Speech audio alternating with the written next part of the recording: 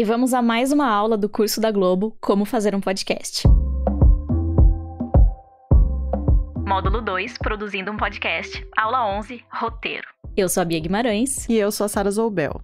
A gente já falou de pauta, mapa da história, entrevista e agora chegou a hora do roteiro. A gente vai entender melhor a estrutura de um roteiro para podcast e mostrar como o roteiro é usado nos podcasts narrativos e nos mais conversacionais. Além disso, a gente vai dar dicas sobre como escrever bem pro áudio. Bia, o roteiro é a sua parte preferida, né? Por que você acha que você gosta tanto? Na verdade, eu acho que é uma relação meio de amor e ódio, sabe? Eu amo porque é um momento de muita criatividade, então você tem que costurar os elementos de um jeito interessante, já começar a pensar na montagem, que pode ser bem complexa, né? Principalmente se a gente tá falando de podcasts narrativos. Mas, ao mesmo tempo, eu acho um trabalho super cansativo, daqueles que faz o cérebro fritar. É mesmo, é uma das partes que eu acho mais difícil. Às vezes só de pensar já me dá uma ansiedadezinha, assim. Essa coisa da página em branco dá um nervoso, né? Mas dificilmente os roteiros saem prontos de cara. Então tem um caráter meio artesanal nisso, em que a gente começa com um rascunho, vai lapidando, ajustando, melhorando, até de fato ficar feliz com o resultado. Ou até acabar o seu prazo. Exato.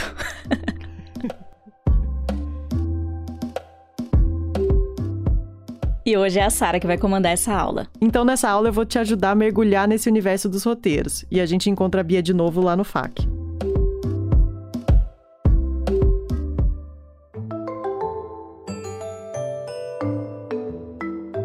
O roteiro é a materialização do caminho que o ouvinte vai percorrer com você. É o roteiro que vai definir como vai ser a costura entre todos os elementos e vozes do episódio. E primeiro, a gente vai falar do roteiro no podcast narrativo. No podcast narrativo, o roteiro é rei. É nessa fase que você vai tomar um monte de decisões detalhadas sobre como vai ser o encadeamento dos elementos de áudio. Nesse formato, geralmente a escrita do roteiro começa quando você já tem o mapa do episódio e pelo menos boa parte do material gravado. Escrever um roteiro pode ser um processo um tanto complicado, e não é difícil se perder naquele mar de páginas e informações. Por isso, é ideal que você use sua pauta e o seu mapa como uma espécie de bússola para a escrita. Na hora que as coisas estiverem incertas e confusas, você pode voltar no seu mapa e falar: "Ah, é aqui que eu tô e é para lá que eu vou". Ter essa referência ajuda muito a sair desses labirintos que a gente encontra escrevendo. O roteiro costuma ser também um guia para edição. Em casos em que o podcast tem uma pessoa como roteirista e outra como editora, detalhar as instruções para quem vai editar é especialmente importante. Agora, se a mesma pessoa que escreve o roteiro também vai editar o podcast, esses processos podem até caminhar meio juntos. Você pode ir escrevendo e, ao mesmo tempo, já ir montando as peças do seu episódio no seu software de edição de áudio. E aí você vai ajustando a montagem conforme a escrita e também a escrita conforme a montagem. Particularmente, eu gosto de fazer assim, porque aí eu já vou tendo uma ideia melhor de como vai ficar o produto final. E eu conversei com o Mizanzuk sobre o processo que ele usa quando escreve os roteiros do podcast Projeto Humanos. O Projeto Humanos tem formato documental e alcançou reconhecimento nacional com a sua 4ª temporada, em que o Ivan investigou o caso Evandro. Agora o podcast já passou para a 5ª temporada, sobre crimes que se passam em Altamira, no Pará. E na época que eu conversei com o Ivan, ele ainda estava no estágio de produção dessa série. É um processo que vai e vem. Então, por exemplo, eu sei que, idealmente, um primeiro episódio, por exemplo, ele tem que começar que eu chamo de um ponto A e terminar no ponto B. Você olha para aquela massa gigantesca de informação, diz assim, qual que é o ponto de partida, né? E acho que parte da diversão de se contar histórias, né, é justamente você tomar essa decisão de qual que vai ser a abertura, né? Qual que é a imagem de abertura, qual que vai ser a cena que abre, qual vai ser o momento que abre, qual vai ser a sequência de eventos que abre, porque você pode fazer isso pela metade, você pode fazer isso do final, você pode fazer isso do começo de tudo mesmo, pensando em ordem cronológica. Então, eu já sei que, ok, eu tenho que passar tal efeito, tal sensação nas pessoas, pessoas. Geralmente tento emular muito o sentimento das pessoas na época, e daí matérias de jornal da época são ótimas para isso, né? Para você ver o que o pessoal tá falando, comentando, o que eles querem e tal. Então, assim, eu tenho que seguir essa linha, então eu sei que eu tenho que começar daqui e terminar aqui no primeiro ou nos primeiros episódios. Daí eu já faço pelo menos 2 frases, assim, começa aqui e termina aqui. Daí eu já desenvolvo isso por uma estrutura de 3 atos, né? Com o ato 2 dividido em 2 partes, são ato 2A e ato 2B, que é a lógica de início, meio e fim, né? Só que daí ela é um pouco mais específica no ato 1, eu tenho um problema, geralmente eu costumo trabalhar que o problema ele é uma pergunta que tem que ser respondida, né? É uma pergunta que abre aquele episódio, e daí no ato 2A o problema começa a se desenvolver, no ato 2B ele vai se aprofundar, e no ato 3 ele se resolve, entre aspas, que na verdade ele nunca se resolve completamente, né? Mas assim, você tem um encerramento de uma resposta para aquela primeira pergunta inicial, mas que na verdade vai abrir para outras perguntas, e daí você vai puxando um fio, né, de raciocínio para ser o próximo episódio. Daí você já sabe que dessas aquelas técnicas clássicas, tipo um cliffhanger, né, no finalzinho do último episódio, do terceiro ato, você vai colocar uma informação que vai puxar o primeiro ato do próximo episódio, mas que o pessoal vai terminar o episódio e vai dizer, caraca, eu tenho que ouvir esse próximo aqui agora, né, e você já quer fazer a maratona. Então, sabendo disso, então vamos lá, eu tenho que começar aqui e terminar aqui. Daí eu faço essa estrutura de 3 atos, com o ato 2 dividido em 2 partes. Gosto de fazer isso às vezes em tabelas também, sabe? Daí já dizer, tem que ter tal evento, e daí eu já sei quais são os documentos principais que são colocados, e daí quando eu tô olhando isso, né, quando eu tô olhando esse trajeto, eu já sei quais são os documentos que vão aparecer, matérias de imprensa, eu tenho que estar com tudo muito fresco na cabeça assim, de todo o material que a gente tem. Como o volume de informação é muito grande, daí é bom ter equipe, né? Daí que cada um tá sabendo uma parte mais aprofundada de tudo. Como se preparar para escrever um roteiro? Além de já ter um mapa da história, outra coisa que é importante fazer antes de começar a escrever o seu roteiro é ter os materiais de base bem organizados. Assim você não perde um tempão com... Onde é que foi que fulano falou aquilo mesmo? Nossa, mas será que ele já conhecia ciclano de antes ou foi só depois do crime? Onde será que estão os clipes de notícia que eu salvei sobre isso? Na prática, essa preparação significa que você tem que organizar e renomear suas pastas e arquivos de áudio. Nada de ficar jogando a entrevista 00035.av na pasta nova 01. E também é importante transcrever as entrevistas. Aí você já vai ter um jeito de buscar e selecionar rapidamente as informações que você precisa para o roteiro. Eu sei que transcrever é bem chato, mas já tem algumas plataformas online que automatizam boa parte desse processo e facilitam bem o nosso trabalho. Tem mais sobre isso nos materiais complementares. E, por fim, você deve indexar e resumir a sua pesquisa. Você levantou uma grande quantidade de material, então facilite a sua vida antes de escrever. Monte um arquivo com as informações relevantes para a sua história. Você pode fazer uma linha do tempo, você pode indexar o conteúdo de cada clipe de notícia. O céu é o limite. Só lembre de incluir a fonte de cada coisa para referência futura. O Ivan trabalha com um volume enorme de informações, documentos e gravações no projeto Humanos. E com o tempo, ele percebeu que tinha que ser super organizado com a sua pesquisa. Seja tabelas no Google Docs, seja decupagem, geralmente tudo isso junto. Eu ainda começo a ficar a níveis de ficar super chato, assim, de pegar o autoprocesso inteiro, começando são 70 volumes, né? Daí primeiro volume, assim, cara, eu vou começar a tirar depoimento por depoimento que tem aqui, e gerando para cada depoimento um PDF isolado e colocar eles todos em ordem cronológica, para eu poder ver o caso andando através dos depoimentos das pessoas. E daí isso facilita muito, porque daí eu abro uma pastinha, né, com todos aqueles documentos PDF, e eu começo a ver assim, olha aqui, eu tô vendo o que tá acontecendo agora, só pelos depoimentos das pessoas. E o depoimento é uma peça-chave, assim, em caso criminal, né? Daí coloca nisso ainda todas as entrevistas que a gente faz, com suas decupagens, todas as matérias de televisão que a gente encontra, matérias impressas, né? Daí a gente tudo isso vai para alguma tabela em algum lugar. Então, assim, eu sou o doido das tabelas, assim, eu tô sempre fazendo lá, por exemplo, lá a linha do tempo sobre esse pequeno trecho aqui desse tema. E daí eu crio uma tabelona lá em que daí eu vou colocando todos os documentos e informações que são relevantes para entender aquele trechinho. E isso me facilita muito para daí, quando chegar a hora hora do roteiro e eu vou abordar aquele tema específico, eu já tenho ele resumido com todas as referências de todos os documentos e de todos os eventos importantes ali colocado. Daí eu já vou pensando, enquanto eu estou escrevendo, eu já estou dizendo, tem que citar isso aqui, tem que citar isso aqui dá para cortar, isso aqui não é tão relevante,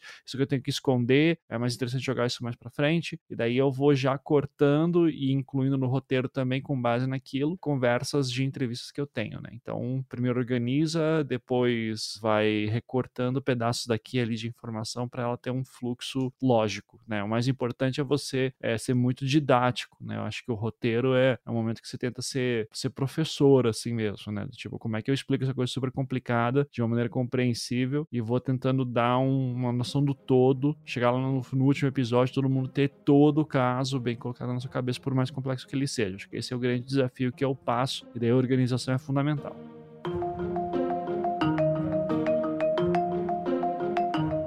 Começando a escrever. Se você já aplicou o que você aprendeu na aula passada e definiu o mapa da sua história, se vai ser uma estrutura linear, um E, um sanduíche, ou até uma coisa meio híbrida, e se você também já organizou seus materiais, então é hora de começar a escrever. O roteiro de um podcast narrativo é essencialmente um arquivo de texto, e pode ser feito em qualquer editor, como o Word ou Google Docs. Nele, você pode já ir escrevendo suas falas de narração, por exemplo, e já ir incluindo as inserções de falas dos entrevistados, áudios de arquivo, etc. Mas sempre lembre de apontar onde estão essas peças sonoras, né? É bom incluir uma referência para a edição, como a minutagem de uma entrevista, ou o nome do arquivo daquele elemento. E no roteiro, você também pode ir colocando suas ideias de como inserir as trilhas, efeitos e paisagens sonoras na edição. Dicas para escrever um roteiro de podcast. Escrever um roteiro de podcast narrativo tem algumas particularidades, e a gente vai passar por elas aqui, começando pela seleção de sonoras. Por sonoras, a gente quer dizer os trechos de falas dos entrevistados. Mas o que eu vou tratar aqui também serve para outros elementos externos à narração, por exemplo, uma inserção de um áudio de arquivo. Como a Bia falou no FAQ da aula passada, num podcast narrativo é bem comum gravar horas e horas de entrevista, mas depois só usar alguns minutos de áudio dessa pessoa no roteiro. Aliás, várias das coisas que aparecem na entrevista podem ficar melhor na sua voz. Aí você inclui essas informações ou partes da história no seu roteiro para narração. Isso te deixa livre para usar só os melhores momentos do seu entrevistado.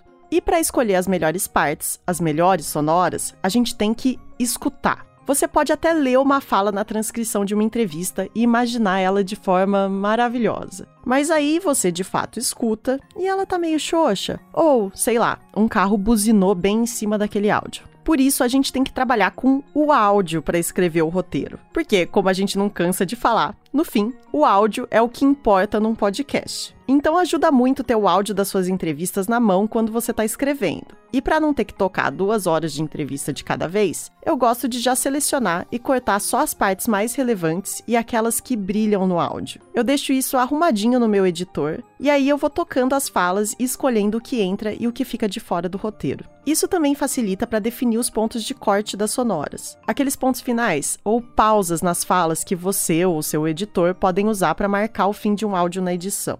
Aí você não corre o risco de planejar um corte e ele não ser possível, porque, sei lá, bem naquela hora a pessoa encavalou logo uma próxima frase. E além disso tudo, quando a gente está escolhendo as sonoras, a gente precisa pensar se, de fato, elas estão avançando a nossa história. Às vezes a gente gosta muito de certas falas, mas, na verdade, elas não estão fazendo nada pela nossa narrativa. E se ela não tem um lugar no mapa, pode ser melhor tirar, mesmo que doa um pouquinho. Mas pense que o ouvinte não vai sentir falta do que ele nunca escutou.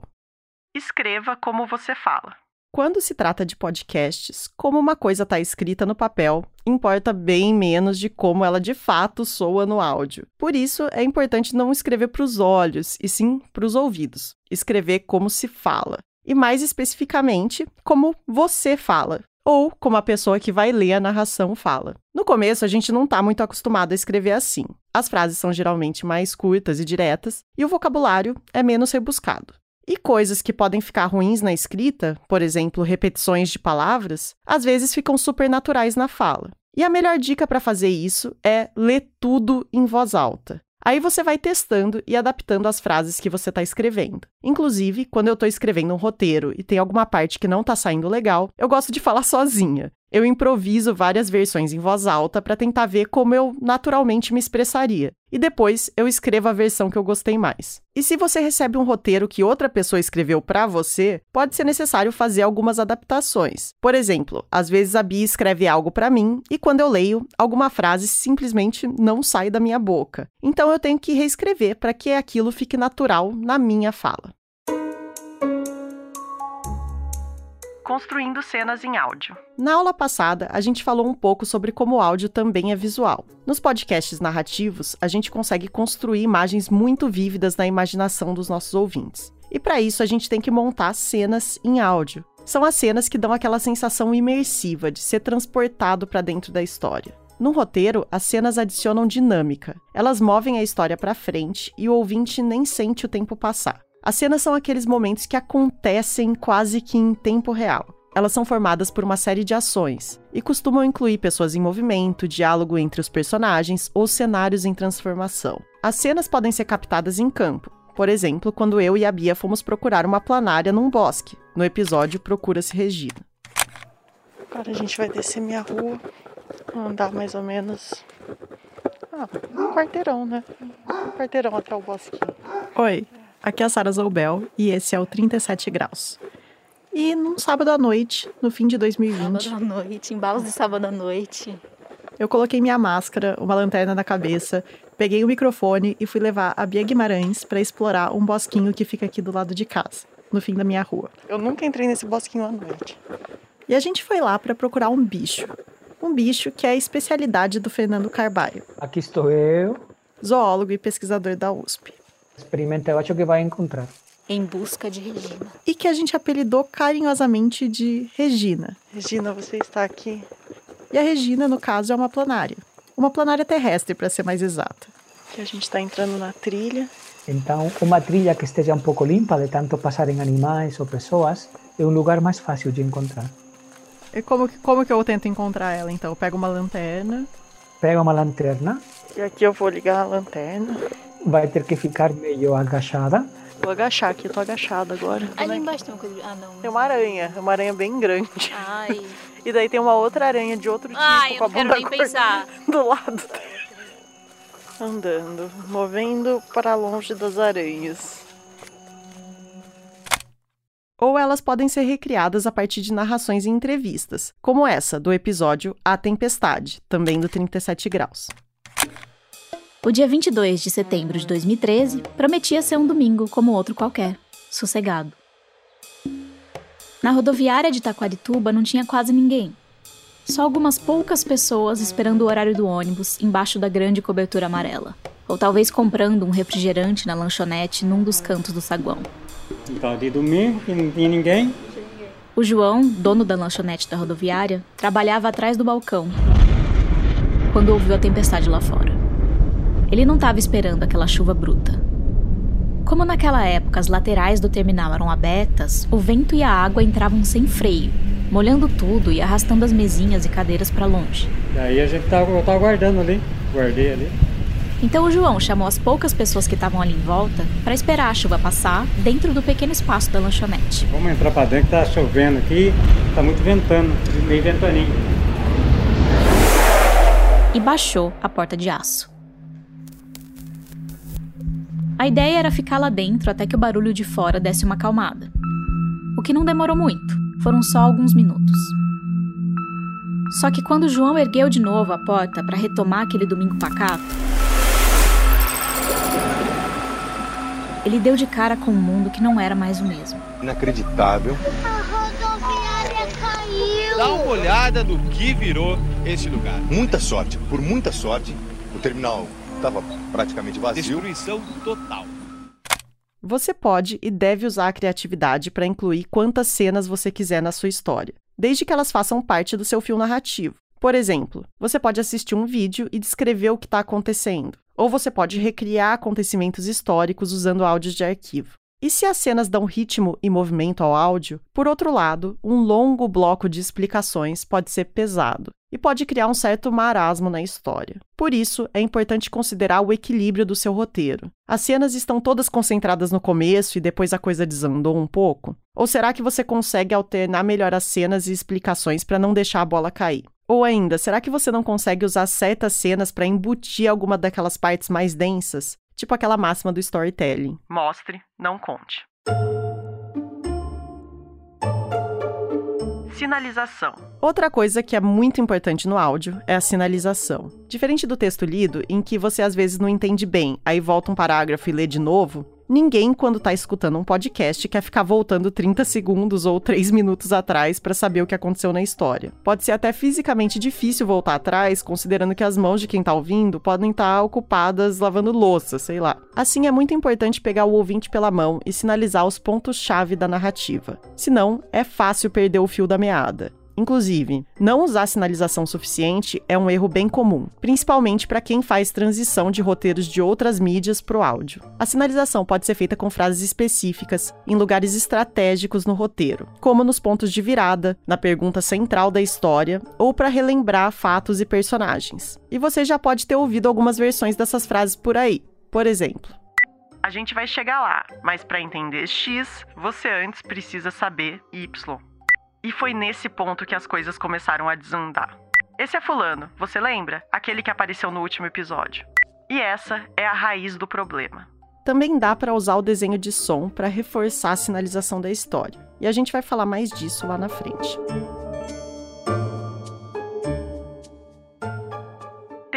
Testar.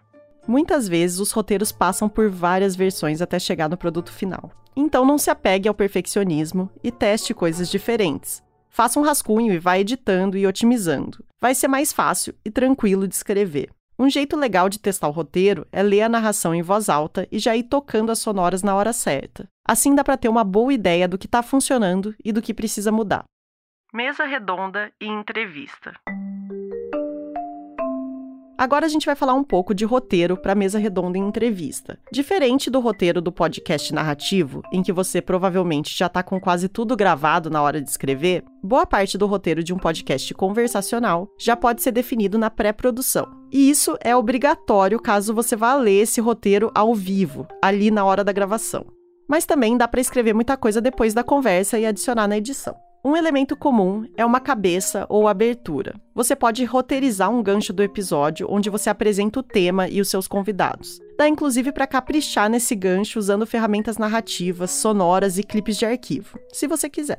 Outro elemento de roteiro que será usado na hora da gravação é o roteiro de perguntas ou de tópicos para conversa. Esse guia vai te ajudar a conter a entrevista dentro dos seus parâmetros e a não perder o mapa do episódio de vista. E também geralmente tem um fechamento. Aqui você pode roteirizar o encerramento do seu programa e falar ali na hora da gravação, ou dá para gravar depois. Na pós-produção, pode ser necessário escrever um roteiro de edição. Esse roteiro vai ser usado para enxugar os momentos da gravação que não ficaram tão legais. E, em certos casos, ele também pode ser usado para reordenar certas partes do áudio, para amarrar melhor o fluxo da conversa. Vamos supor que você queira conectar duas partes diferentes da sua entrevista. Primeiro, a pessoa falando de como foi a infância dela. E depois, já entrando direto em qual foi o primeiro emprego. Só que isso está meio desordenado no áudio. Você pode escrever uma ponte de roteiro. Uma seção curta de narração para adicionar na edição. E com poucas frases, você conecta esses dois assuntos e faz com que o episódio flua melhor e continue dentro do limite de tempo. FAQ, perguntas frequentes.